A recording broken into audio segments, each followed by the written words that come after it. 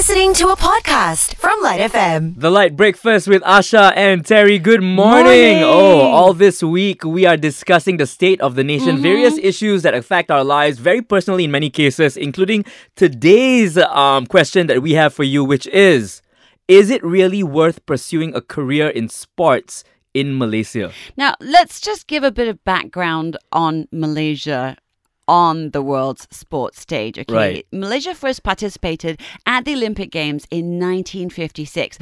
Malaysian athletes have won a total of 13 Olympic medals. No Malaysian athlete has ever won a gold medal, making Malaysia the country that has won the most Olympic medals without ever striking gold. Isn't that interesting? That is very interesting, which is why this question is being asked right now, Exactly.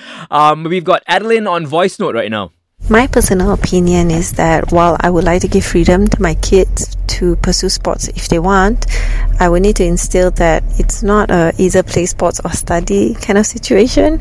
You need to study to play sports. Academics is always important, and it makes us more intelligent players, and it also opens up a lot of opportunities to what happens next. And I feel it's worth pursuing if everybody approached it that way, and it might even elevate the level of the industry in Malaysia. I think that's a really good point that Adeline makes. Yeah. If you look at it as something in conjunction with something else, because I think that for a lot of other careers, whether or not you change your career down the line, Yeah. at that moment you're studying accounting or you're doing something else, Right. you've got that in your mind and that one thing, Right. and then sort of naturally progress into whatever other stage. Whereas Yeah. sports is one of those things where there's going to be a time limit on it. So Yeah. going into it thinking, right, I'm doing this in conjunction with something else. My school grades matter just as much. My degree matters Yeah. just as much. Makes perfect sense and makes this then a viable option. Right, because then you've got some sort of sustainability in place in order to make sure that you have a career even after the actual physical part of your career is over. Yeah. Today's question is this. Is it really worth pursuing a career in sports Tough in one. Malaysia? That's what we want to know. What do you think? Sean. I think my personal opinion, if the fellow has talent in it, Okay. then why not? Yes, then why not? But if the person doesn't have any talent, but he loves the sport and he wanted to make a career out of it, why not also? Okay. As long as the discipline is good. You would support the decision to continue in a career as an athlete. But let me ask you this, Sean. Yes. Let's say it's your son or your daughter, right? And they were equally as talented in terms of athletics, in terms of the sports that they're interested in, and as well as academics, which means they're just as good in both. Which one would you push them to pursue? If talking about my kids, if they love the sports, I will support them in what they love. It's like that he can put the academic on hold and he can pursue the sports. I support them 100%. I suppose, I okay, will push it there. that makes sense in the sense that if you're good in academics, you can always pick it up easily, when you want. But okay, let me ask you this then, Sean. Okay. You said, whether or not they're good at it or they just love it, you'd support them in doing it. But the thing is, Yes.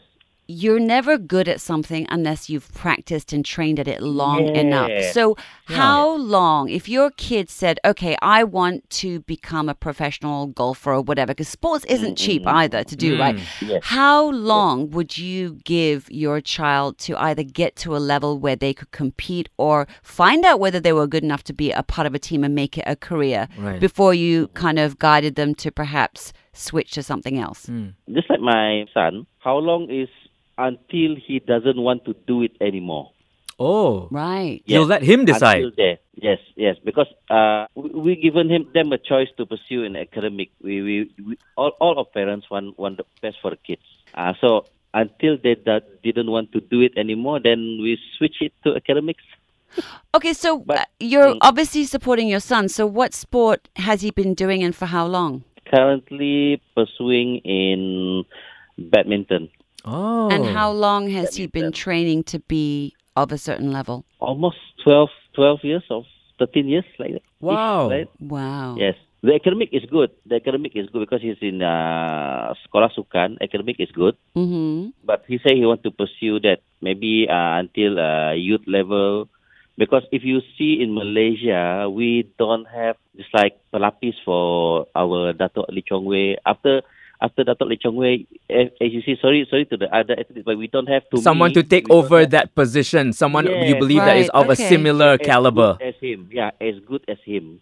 Right. So is he on a Yeah. national team or squad at the moment? At the moment, no, because try to balance the academy. But like this is I said, if he want to pursue a career out of that sport that he loves, as a parent, I will support him 100%. That's really interesting because not all parents would be of the same opinion as you, because some parents would Yes, yes. feel that we've put so much time and effort, in this case over 10 years already, into this career in sports, and then Yes. for a person then to then say, I don't think I want to do it anymore, you'd actually still be okay with that. Yeah, I still be okay as long as you have a backup plan for that. Right. I love that. Thank you so much, Sean, for sharing. Very insightful. The Light Breakfast with Asha and Terry. Good morning. Now, this is interesting because in our State of the Nation discussions that we're having this week, all about issues that affect us as Malaysians, things that are very close to our heart. One of it is sports. Exactly. Now, there was a paper published in ResearchGate, a systematic review of dropouts from organised sport amongst children and youth, citing some of the reasons that the youth did drop out of sport. And the most persistent reason or top reason was they stopped it when it was no more fun. Where the meaning of fun was just kind of like not there because of either the playing time, the opportunities for playing time, or they didn't like the coach. Maybe the coach was too hard. Training gets too intense. Exactly. Yeah. Or too much training time. Right. It stops being fun. They don't want to know.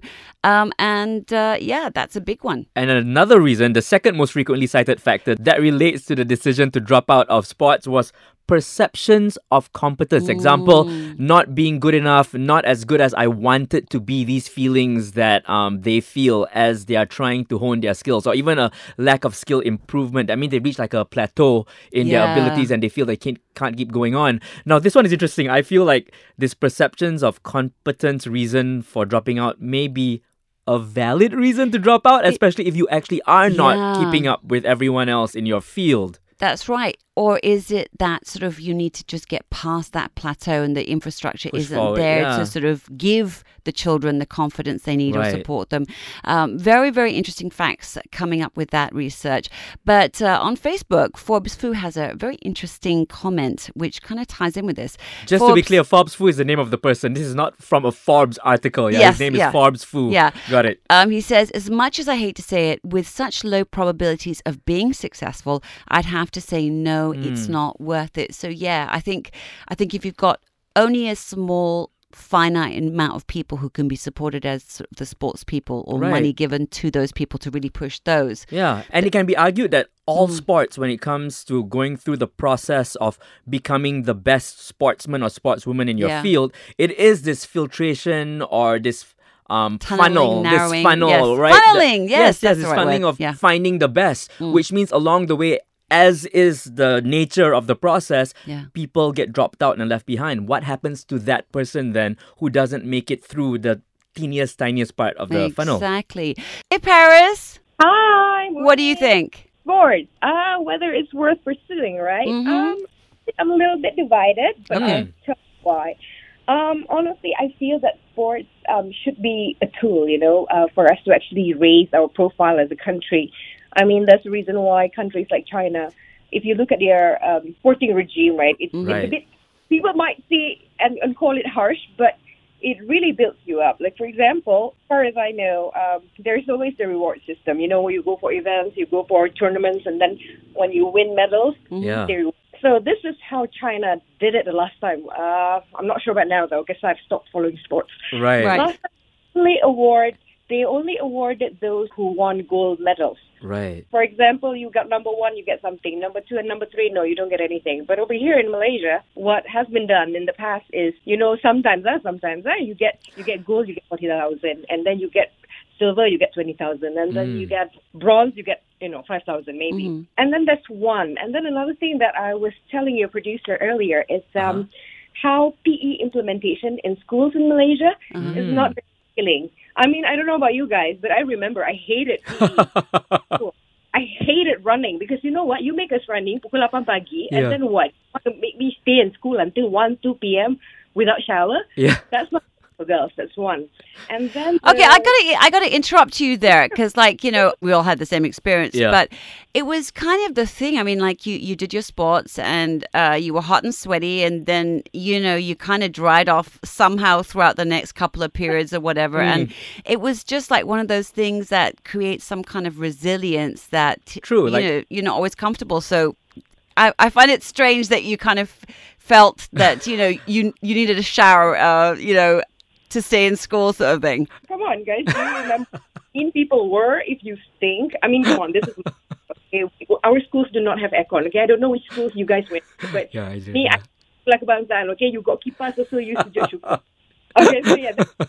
Tying it back to what we're asking today, now with the current situation, do you think then it would be worth it to pursue a career in sports in Malaysia? It would be worth it if you were to do it right, because I still feel that you should see sports as another way, as a tool for like education enablement, like how they did in the States.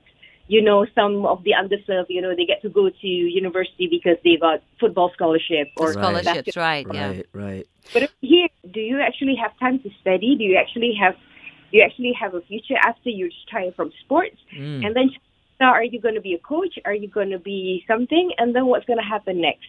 And that's what happened to our former squash player, remember, where they saw him working as a cleaner. Right. And what happened to that? Because there's Like no... what happens after the glory? Correct. There's no succession planning. Right. Thanks, Paris, for sharing your very passionate opinions here with us.